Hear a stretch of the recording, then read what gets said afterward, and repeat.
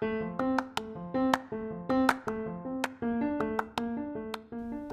and welcome to Living While Feminist. Living While Feminist is a weekly podcast talking with feminists about the ups and downs, ins and outs, and the emotional rollercoaster ride of living a feminist life. I'm your host, feminist writer, researcher, and author, Jen Thorpe.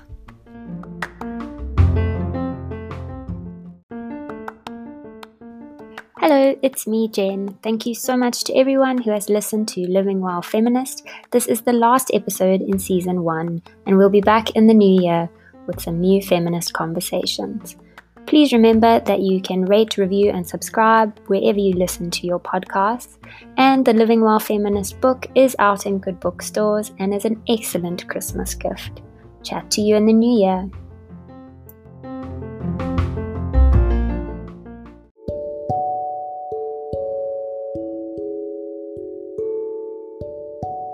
Just a note that today's episode deals with some difficult topics, so please do take care of yourselves while you're listening.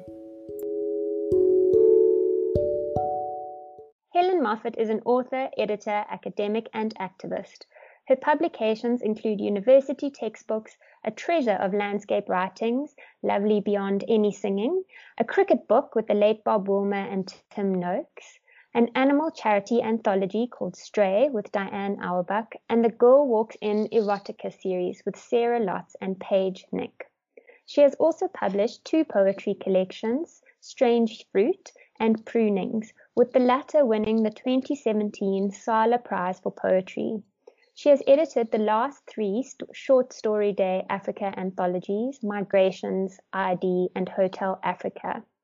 She's also written a memoir of rape crisis and 2 green handbooks, 101 Water-Wise Ways and Wise About Waste, 150 plus ways to help save the planet.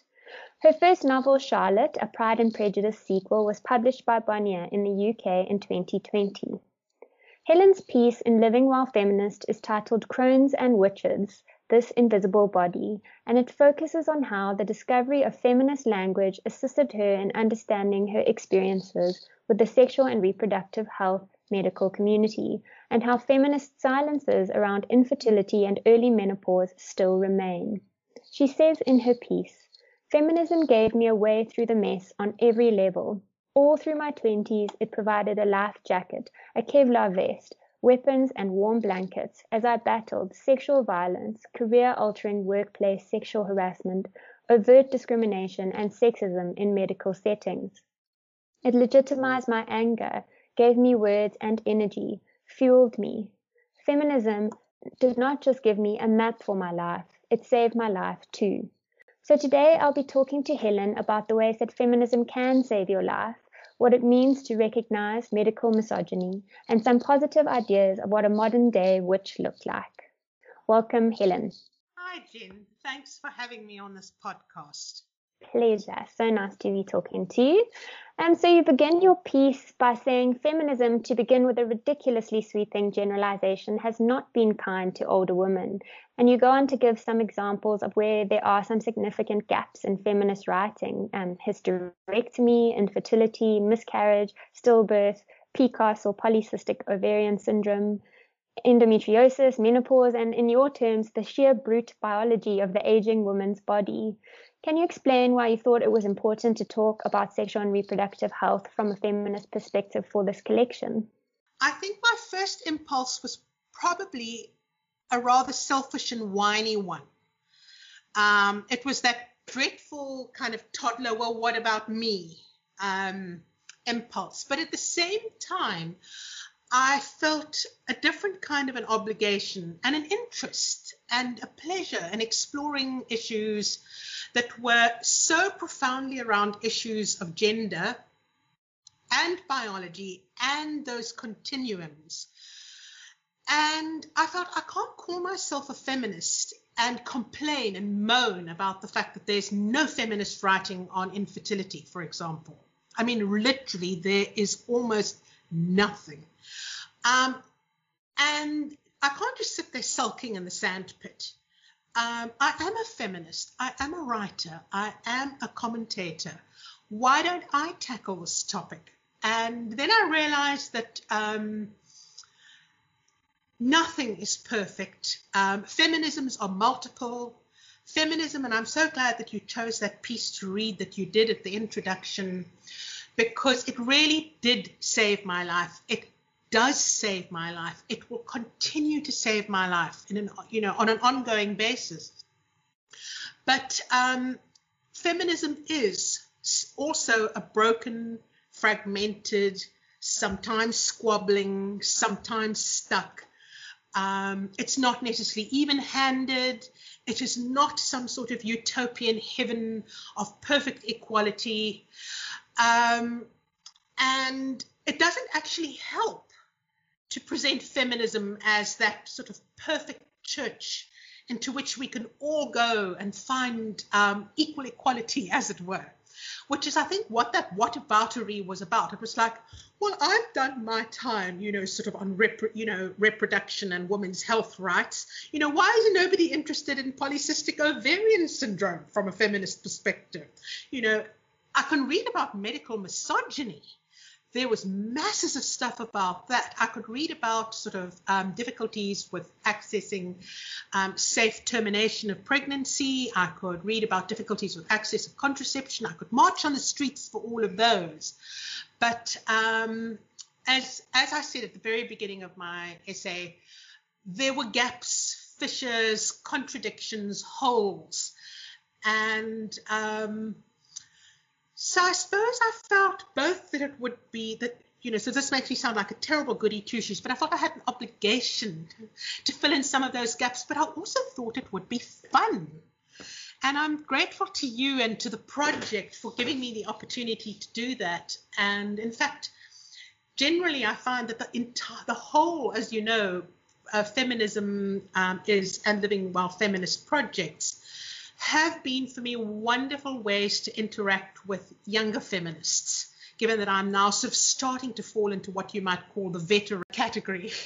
For many of us, there's the assumption that you'll do feminism and you will solve a problem and then it will be finished and no one will have to talk about it for a long time. But that's really not the reality. I think when you're dealing with systemic injustice and a deliberate system that aims to exclude certain people, there's benefit for people keeping things the same. So I wanted to touch on something that you said around the literature around medical misogyny being so extensive and literature around access being really extensive, but then about actual health conditions, sort of like PCOS, there was nothing. So in the piece, you talk about your long and undiagnosed polycystic ovarian syndrome. So just for anyone listening who doesn't know what that is, I got this definition that I'm about to give you now from Dr. Tlaleng Mofokeng's book, A Guide to Sexual Health and Pleasure.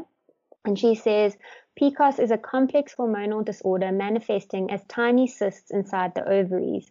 Some women may develop a few cysts, while others may have several large cysts. PCOS can have reproductive and metabolic effects, and it's a common gynecological problem. 1 out of 10 women have it. You describe some of the physical symptoms and emotional symptoms of that of PCOS, and also that at times you weren't believed, for example, by your school teacher who demanded to know, your sick note and whether it was real, and that basically the medical response to you was to sort of take hormones and live with it. But it was only when you discovered feminist writing that you realized you were experiencing medical misogyny. So can you tell me a little bit about what you mean by the term medical misogyny and how things changed when you sought advice from a female gynecologist? Medical misogyny, well, it's a very, very broad topic, but I think one of the illusions we have is that doctors are neutral.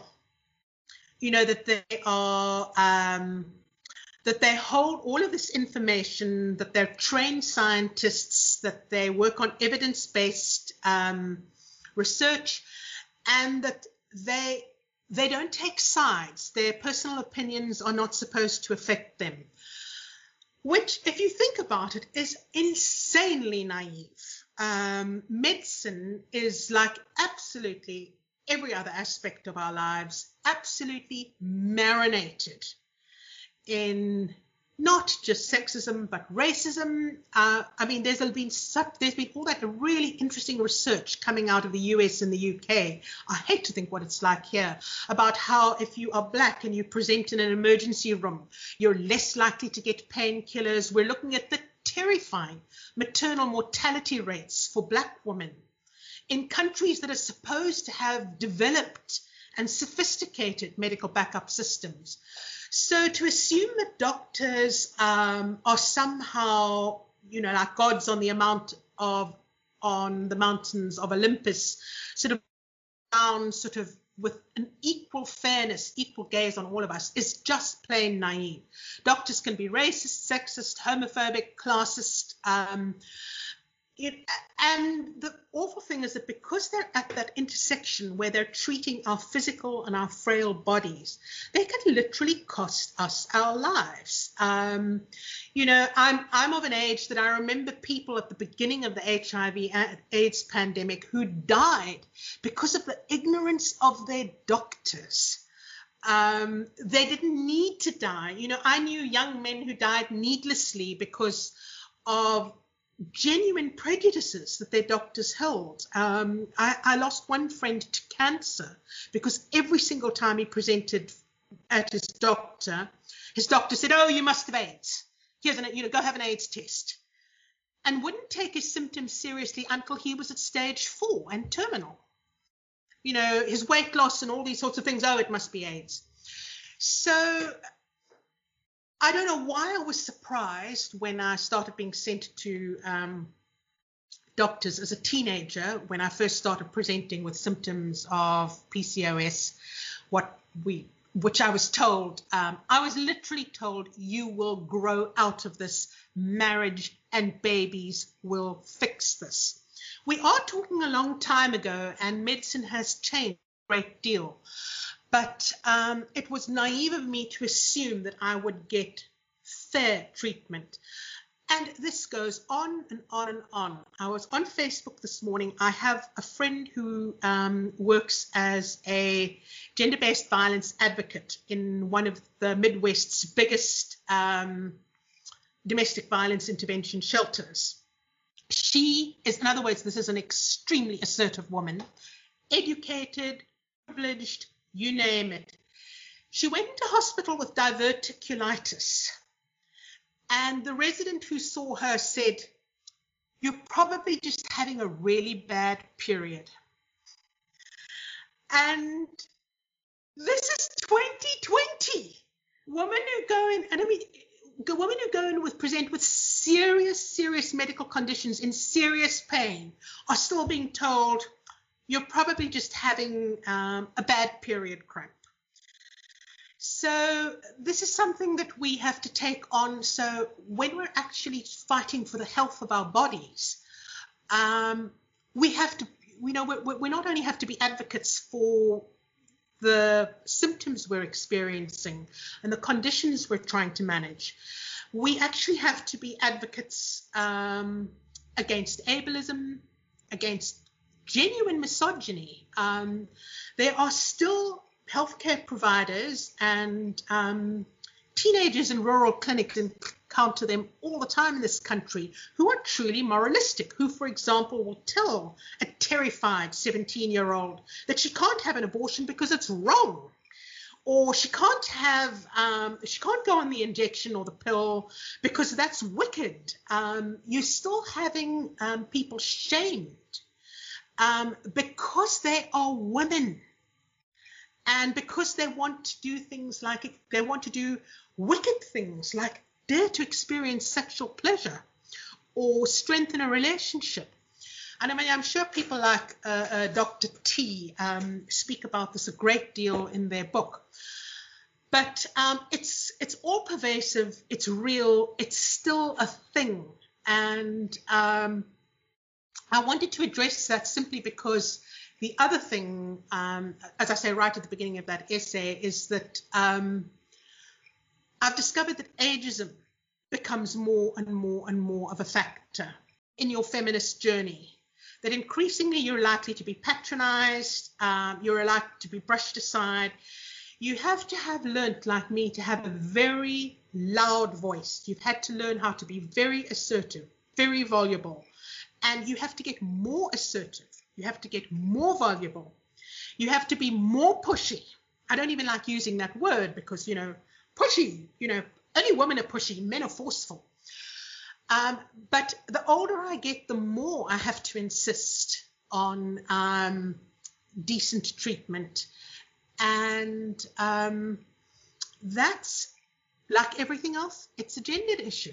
When I was listening to you now, I was thinking about how in the olden days, in the 50s, there was you would tell a woman that she was being hysterical, and it was thought that only women could be hysterical because actually hysteria was linked to the womb, which I think that is in fact the root of the word. And how even those of us who feel comfortable standing up for ourselves and others most of the time, if you're in a place of fear when you go to a medical establishment, it's really hard to do that because you do hand over some of your power to this supposed expert to assist you. And as you point out, many people are denied the treatment that they need for those exact reasons, because of medical misogyny, because of medical racism. I was speaking to someone the other day about fat phobia and how doctors treat them terribly because they assume, all of the problematic assumptions about fat people, and that this really actually at the end of the day affects your constitutional right to health. So just for anybody listening who isn't aware, in our constitution in South Africa, you have the legal right to access sexual and reproductive health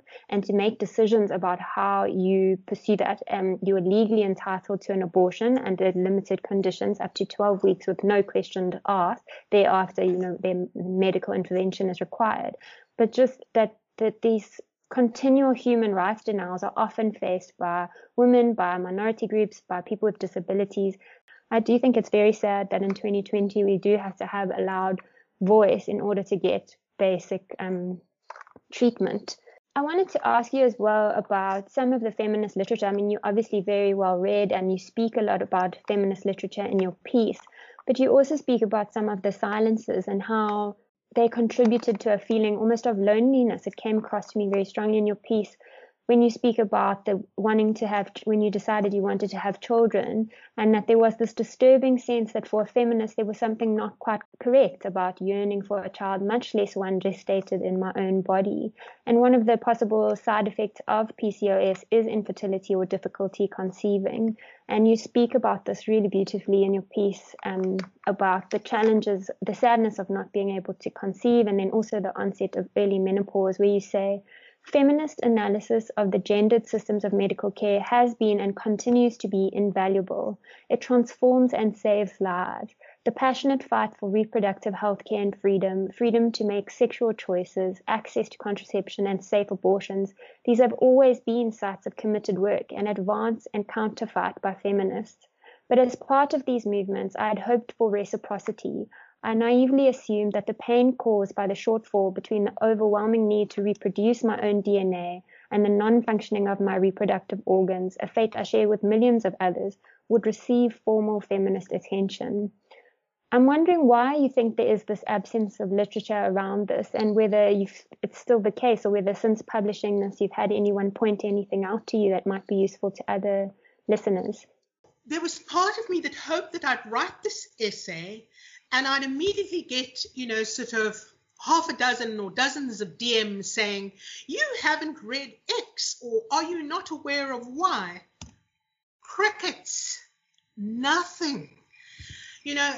And there is some material, and I talk about it in my piece, so I don't want to sort of go over it. I mean, Christiane Northrup does write from a sort of a very broad, what I think of as spiritual feminist. It's very Western, it's very middle class, but it is very much about sort of like the power of the feminine sort of discourse, etc. So there is some work, and she writes about menopause. And years ago, back in 1984, the great sort of doyen of midwifery, feminist doyen of midwifery, Sheila Kitzinger, was one of the only people I ever came across who wrote about how to enjoy sexual pleasure if you were a person with disabilities, or if you were, for example, you felt that your body had been altered by a mastectomy or other sensitive surgeries.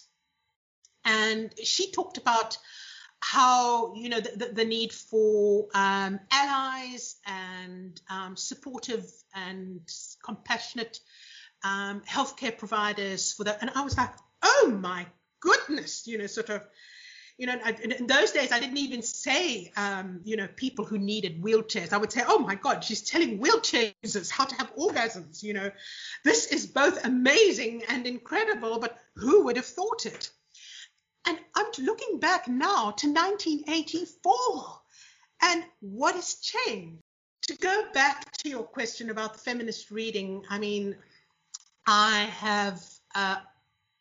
can't say I've seen much. There is part of it is a filtering process. There is masses of information on, for example, endometriosis, on PCOS, on miscarriage. There is a truckload of information on every single one of those topics you listed right at the beginning: miscarriage, stillbirth, infertility, etc.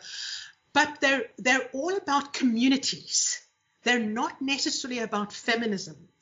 And I found that I used to enter those spaces and I would immediately go, well, this is an issue around gender. This is an issue about access. This is an issue about the gendering of healthcare. These are issues of power.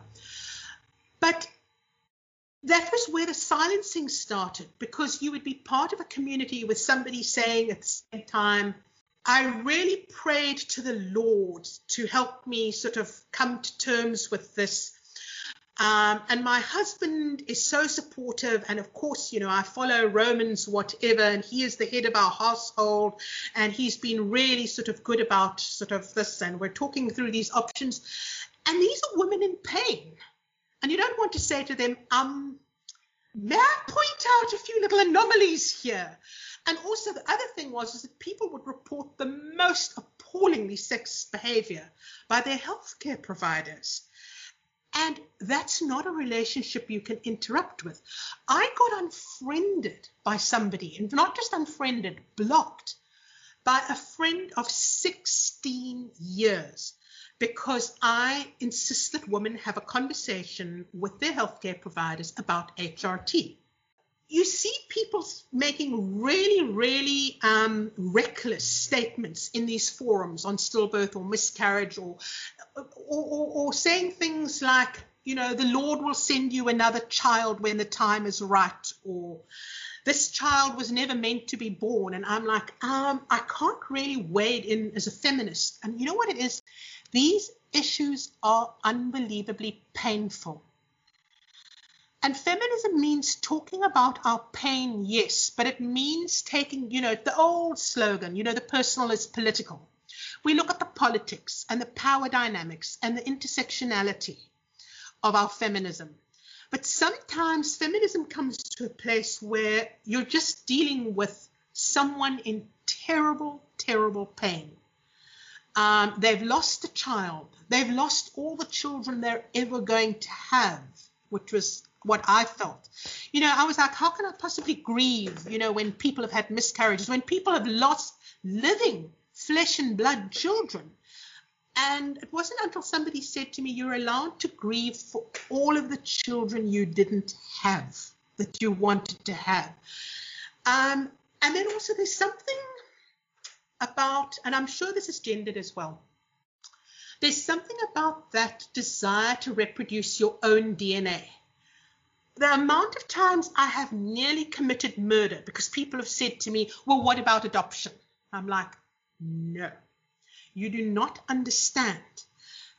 Yes, if I wanted to be a parent, personally, I think adoption is an incredibly wise, resourceful, loving option. It is also, and I mean, I speak as an environmental activist, it's just about the single greenest thing you can do is to choose to adopt instead of reproduce your own DNA.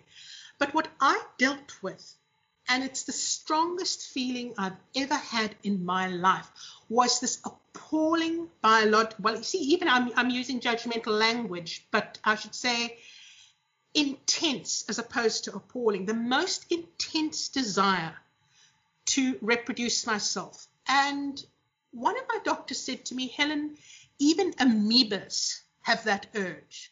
It is the most basic primeval physiological urge. Some people don't have it, some people do. I just happen to have it incredibly intensely.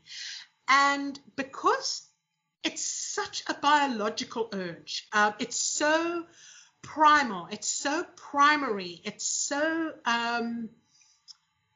all-encompassing. It's like being hungry all the time.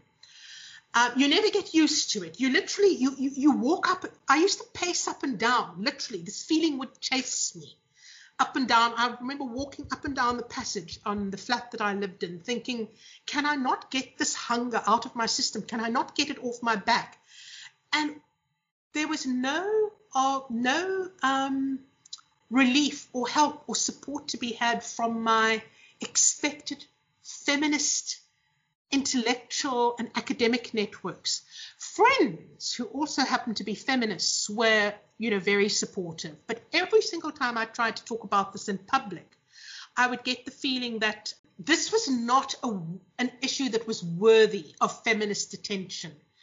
So I never got to talk about, within that particular space, about what this particular hunger felt like. And I think that that's why when I was writing this essay, an enormous amount of loneliness came out. Maybe I should have broken the silence. Maybe I should have been braver. Maybe I was just a super wimp. But, I went through my 30s going to baby showers and coming home absolutely shattered, broken, distressed to an extent that used to shock me. And I didn't know where it was coming from. And I had counseling and I had therapy and I had the world's best gynecologist who understood exactly how I felt. I had all of the support networks. I had a medical aid. And I was still haunted by this for years. Yeah, it was a very, very lonely experience. And I think I'm writing about it now because I don't want other young people in my position to think that they're alone or think that they're weird or think that they're wrong for having this wish, this desire, this urge to replicate their own DNA. A hugely powerful analogy that you gave around being hungry, and I think everybody can understand that. So whether someone is listening to this and they have that same feeling of urgency to have a biological child or not, they can understand that when you don't get that and a particular need that is that deep fulfilled, that it must be extremely painful. I think one podcast that I listen to quite regularly now is the How to Fail podcast, and the host, Elizabeth Day, has had several miscarriages, and really the way that she expresses herself, it sounds similar to what you're describing. She really wants to have her own child, and you can hear when she's speaking that it is something that is still a real living absence, rather than a presence, an absence that she feels strongly. And I think her work is so important for exactly what you say, that people understand that there's nothing wrong with you for wanting a child. There's nothing wrong with you for not wanting a child. And I think it's really sad that feminism has done so much for women who have decided they don't want to have children and helping people respect that decision, but perhaps that they haven't done enough for those who do and whose desire is unmet. So thank you for being so honest and for sharing how that felt. And hopefully many people listening will gain some support from that. One of the other things that I wanted to talk to you about was, again, around taboos around desire. And in your piece, you have a section called Desire and the Dysfunctional Body, where you describe the difficulties that PCOS presented you with and how it affected your desire.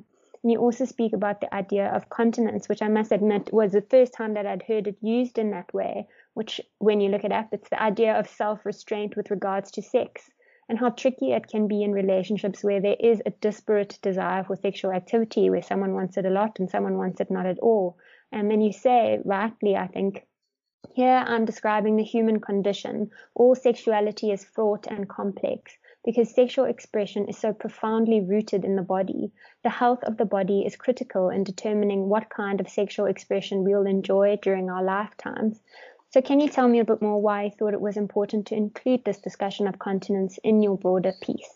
I very nearly didn't include that. I put a line through that section so many times.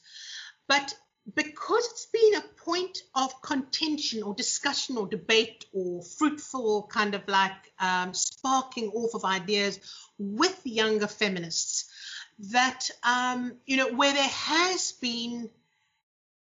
been differences and political differences. I grew up in an era before internet dating. I grew up before the internet. And so, of course, things like Tinder and I think Bubble and online dating and apps that match you with people is sort of culturally outside of my context. It's part of that whole thing of being a digital immigrant. Eleanor Sisulu has this wonderful definition of there's a difference between digital natives and digital immigrants, and never, ever, ever will that divide be completely bridged. And digital natives are people who have always grown up, who have never lived without the internet and never lived without cell phones. And digital immigrants are those who remember a time before both. So one of the things that I think that this technological sort of leap forward has made it possible, along with rights-based movements, has been a wonderful blossoming and flowering of our rights to pleasure, our rights to explore the kind of sexuality we want, to enjoy hookup culture, to include whatever our particular, or I don't want to do that particular thing. Sorry, all I can think of with chocolate sauce and whipped creams is that this will be hell on the laundry. So you think all of those, what happens when this is what you want to do and your partner says no, but you're not necessarily in a polyamorous relationship? What if you're in a monogamous relationship? And I found that I was hearing the same almost archetypal narratives from my younger friends over and over again. We had such a great evening together. The sex was fantastic. But he hasn't called, and he's swerving my calls because, of course, no one sits around waiting for a call anymore. And he says he has to stay in and wash his hair. And I thought we had such a good connection. And I thought the sex was great. He didn't think it was so great. And I was like, I might as well be 23 again. These are the same conversations I was having. And I realized that we needed to talk more about disparities of desire, the fact that we are all different. And especially in relationships, and especially where people have negotiated partnerships or marriages that are monogamous or are serially monogamous, which is what a lot of people still want, then how are you going to talk about disparities in desire if you haven't learnt continence?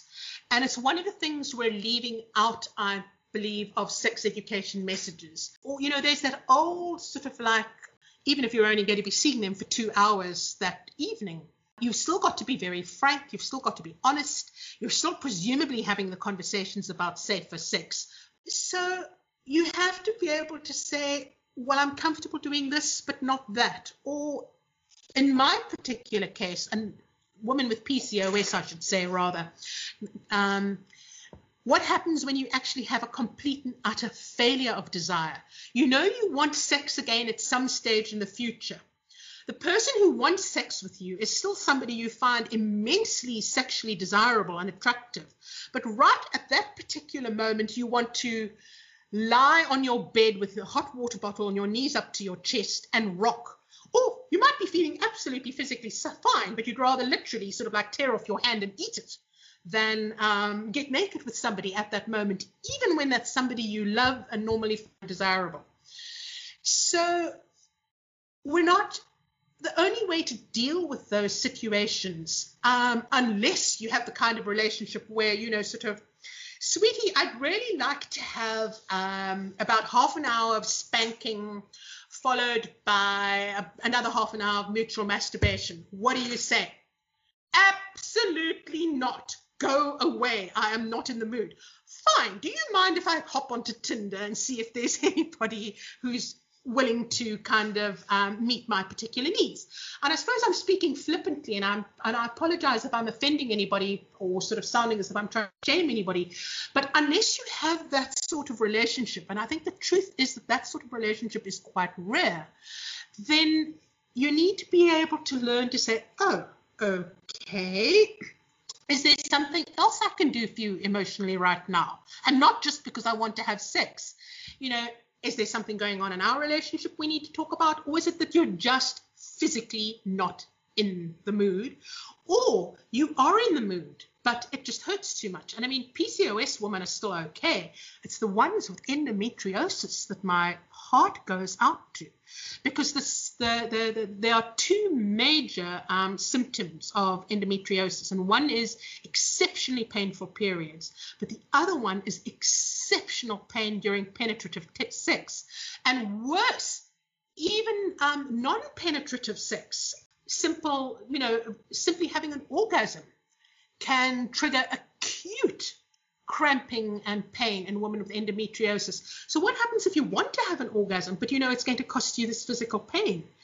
And talking about continence and taking it outside of the whole Judeo-Christian morality thing, taking it away from narratives about purity and abstinence.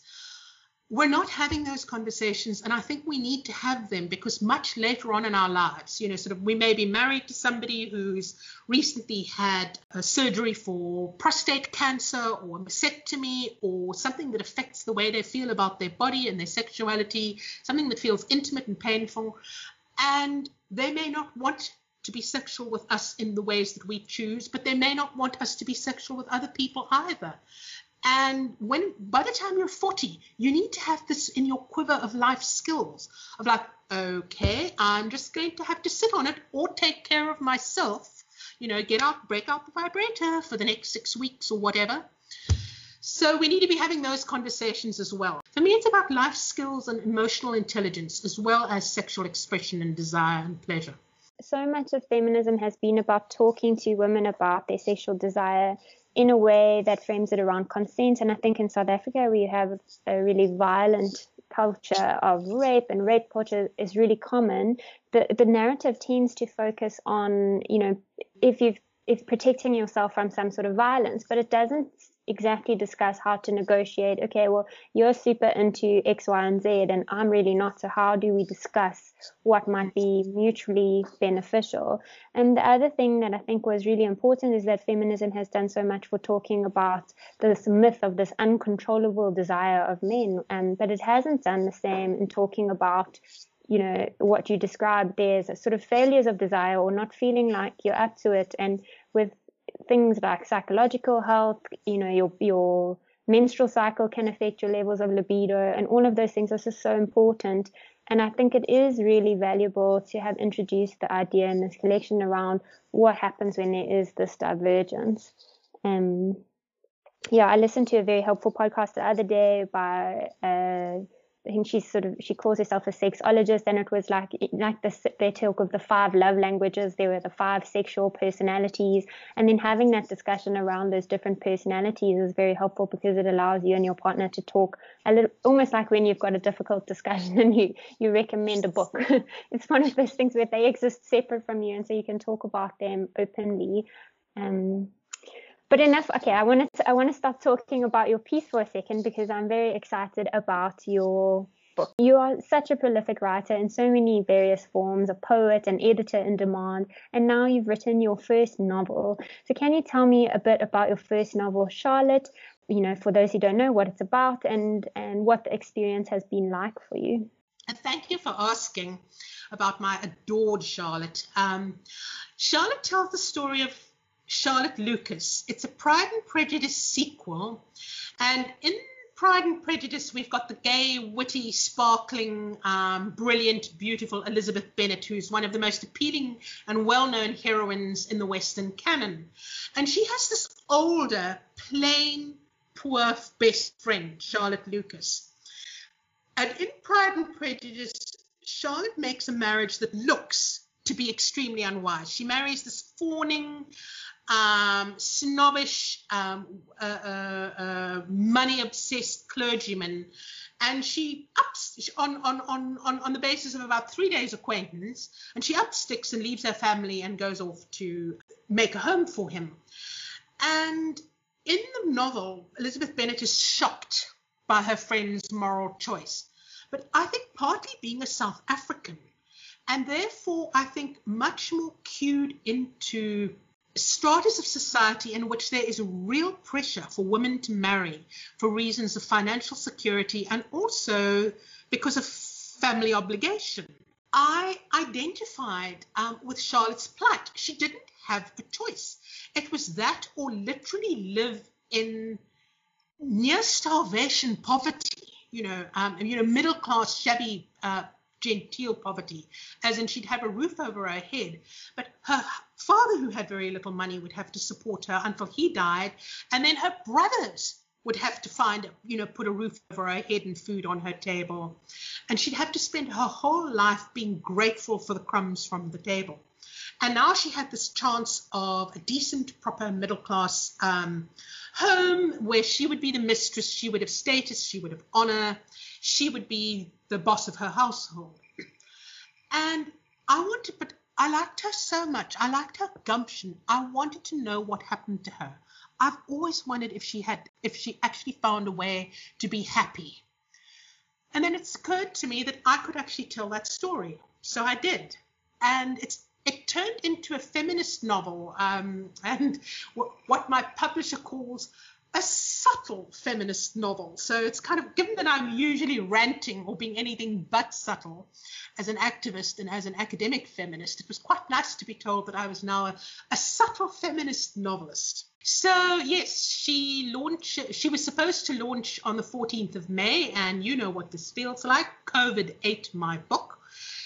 So we had a very kind of like damp squib launch of the book as an ebook and as an Audible book.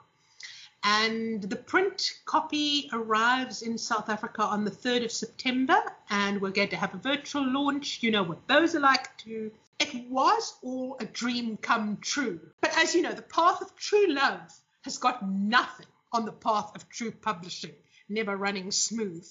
I really thought I was 11, I was literally seeing the finish line ahead of me, international publication, 2-book deal, respectable sort of mid-list British publisher. I was getting fabulous traction. I mean, in the months up to the 14th of May, I was featured in The Guardian and in Stylist magazine, and I was supposed to be in Times Literary Supplement.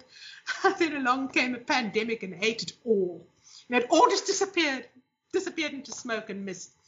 But the point is that I've got this wonderful book out. And when I say wonderful, I mean I thoroughly enjoyed writing it. It was a labor of love. I don't even care if people don't like it.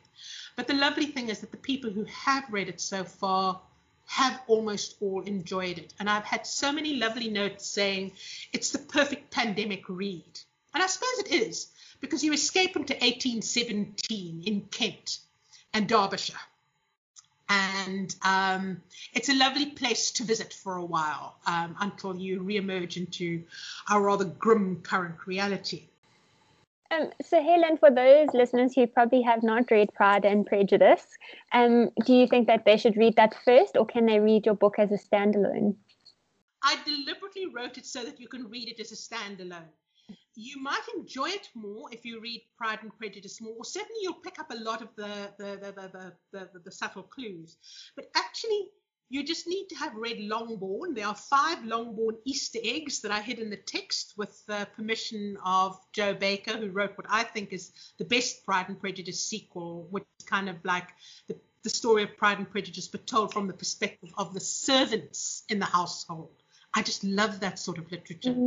So, for example, if you've read Longbourn, if you've watched the BBC TV series, if you've watched any of the movies, in particular the Keira Knightley one, you will get a little bit more, but I deliberately put it that you do not have to have read Pride and Prejudice to enjoy this book. I fill in all of the backstory.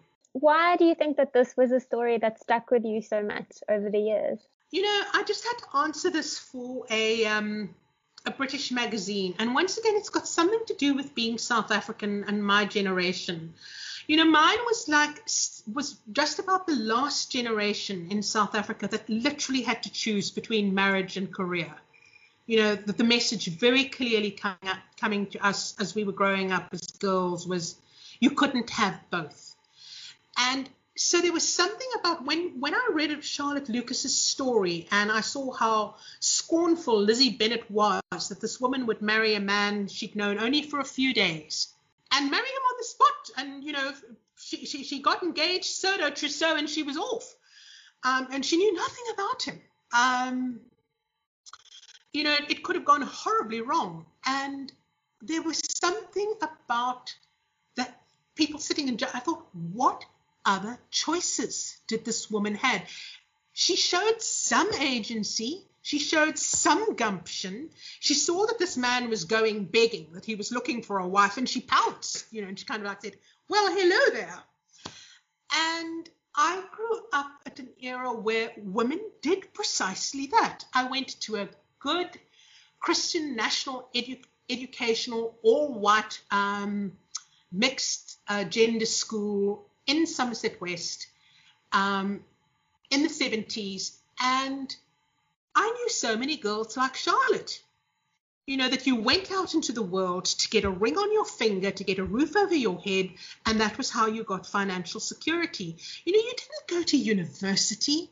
Nobody wasted money educating girls. And remember that I was white and middle class and privileged, and yet I would say the majority of the women in, for example, my matric home economics class did not go to university and would no more have thought of going to university and getting an education and getting a career than flying to the moon. And I worried about the vulnerability of those women. I worried about the fact that this wasn't a free option. It wasn't that they were all lolling around thinking, oh, I don't feel like soiling my little fingers to the bone. I don't feel like working. I know how much I had to struggle to go to university. My parents were incredibly supportive about my university career as long as I was an undergraduate. The minute I wanted to go on and do postgraduate studies, my father really kicked up, because what was the point of educating a woman at a postgraduate level when I was going to get married and have babies? Little did we know. I'm just old enough to remember when women really got that kind of pressure. And Jen, don't tell me it's gone away. This thing of class has hidden to us the extent to which women around the world, for many of them, for millions upon millions of them, a career is a pipe dream. They are born to run some man's household and have his babies, and that's the message they get from the minute they hit puberty. And I mean, it was very interesting. The Zimbabwean writer Patina Gapper says that she reads Jane Austen, and all of these 19th century events, for her, she can literally hear them going on in villages in Zimbabwe. You know, I do not know who is going to care for you, you know, sort of after your husband has died, if you take it in your head to go on refusing all your suitors this way, Miss Elizabeth. It still rings bells for me. And that's why I wanted to explore this issue. I wanted to say, can a woman still have agency? Can she still have power? Can she still have a satisfactory life? And I gave Charlotte all of those things. Feminist analysis is so important for this reason, is that we can't assume what any person's story means. There's obvious broad social constructs around access to education and employment that those type of decisions mean certain things for certain women, but because not all women are the same, it is important to analyze their stories.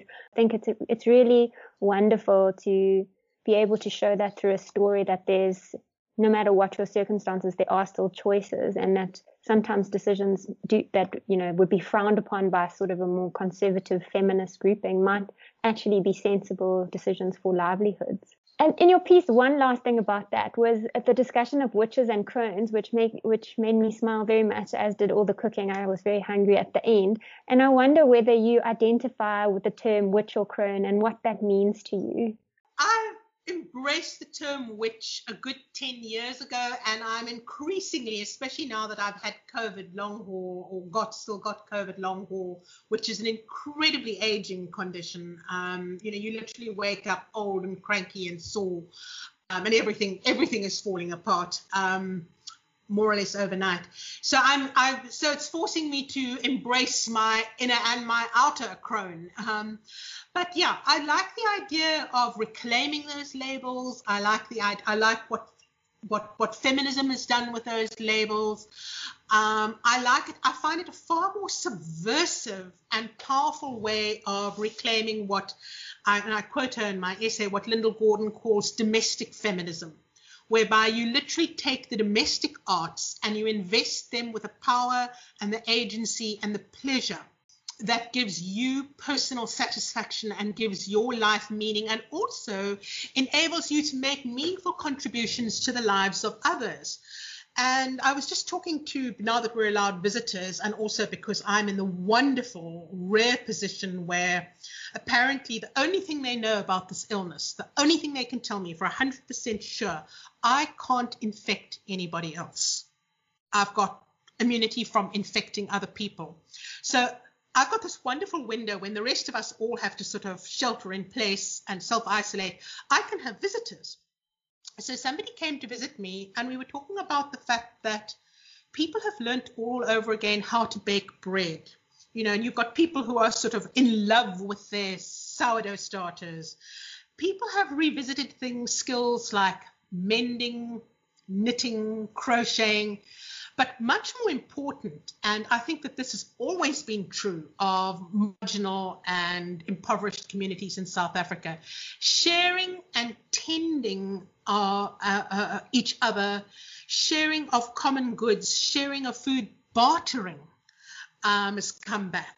We were talking about how as middle class women, we'd been so used to handing over our credit card.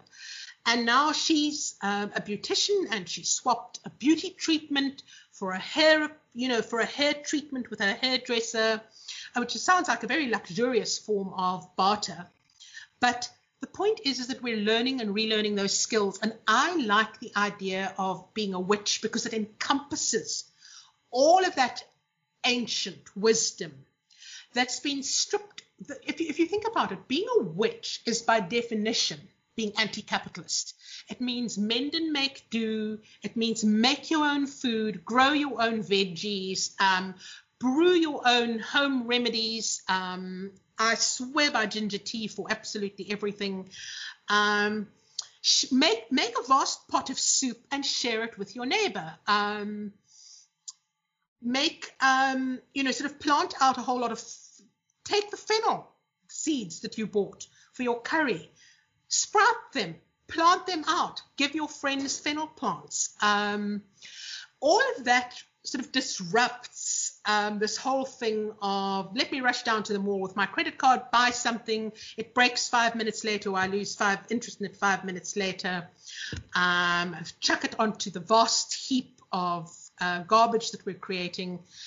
So I like being a witch because I think it's a green way of living. I think it's an empowering way of living. I think it's particularly important way of living and modeling behavior for children, the next generation. And I am still exploring what it means to be a crone. So in your next Feminism Is book, Jen, I'll write you a piece all about what it means to be a crone. I look forward to that. Do you have a favorite witch in literature? I'm going to make everybody laugh by saying I do. It's Granny Weatherwax. Oh, I love Granny Weatherwax. She is the ultimate. Just to end off, 3 quick questions. What is a book that has inspired your feminism? A recent book that didn't so much inspire my feminism, because my feminism was inspired 30 years ago or 40 years ago, but a book that gave me the strength and the courage to keep on going is Phumla Dineo-Xola's Rape, a South African Nightmare. It sounds like a terrible title. It looks a terrifying and intimidating book, but she writes with such grace and sparkle and determination to take an absolutely awful and persistent and poisonous social problem that affects every single woman and probably every single man in this country. And she just is so solution oriented, and her analysis is just so skillful. And then it kind of made me feel, I know this sounds weird, a book on rape made me feel hopeful that we could eventually crack this demon, that we could crack this problem, we could solve this problem. So I really recommend that for every despairing, tired, older feminist, For every bright-eyed, bushy-tailed younger woman who's banging her head against brick walls and not knowing where to turn, I recommend reading that book. Do you have a quote that inspires you or that you live by? I know it's a cliche, but I quote Henry James at this point. He says there are 3 rules for living. Number 1, be kind. Number 2, be kind. Number 3, be kind. And what is your advice for other feminists on their journey? Just don't ever give up. You said something in your opening essay of Living While Feminist about the joy of feminism. And, I mentioned very early on that panel at Kingsmead where we were all exhausted and Angelo Fick was chairing the panel. And he did such a beautiful job. He said, what about feminism gives you pleasure? And we all perked up, and it turned into, a lot of people said afterwards, it was the best panel of the entire festival. But we all just got so enthused. There were so many elements of feminism that do give pleasure and do give joy. Don't ever forget that. I know it's that ghastly thing of what, Joan Baez calls little victories and big defeats the whole time. But there's tremendous pleasure and joy, and don't ever stop plugging into that. That's your cell phone battery charger. Just plug into the pleasure and joy of feminism. We had a launch for Living While Feminist with CNA recently, and we had such a long discussion about feminist joy, and I ended up feeling more hopeful and optimistic than I felt in a long time. So I think you're 100% right that kindness and feminist joy are going to save the world. So thank you so much, Helen, for taking your time today to talk to me and help other listeners explore some of these issues. Congratulations on your book, even though it has been a weird time for it to come out. I'm sure it will be very successful. And thank you again for your time. Thank you, Jen, and congratulations on your absolutely beautiful book.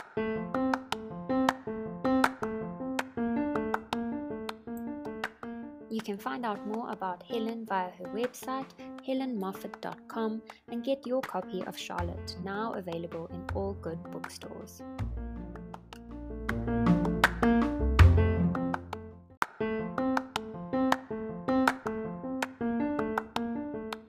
Thanks so much for tuning into this week's episode of Living While Feminist with me, Jen Thorpe. Please do tune in next week to hear more from feminists about their lives and experiences. Take care of yourselves.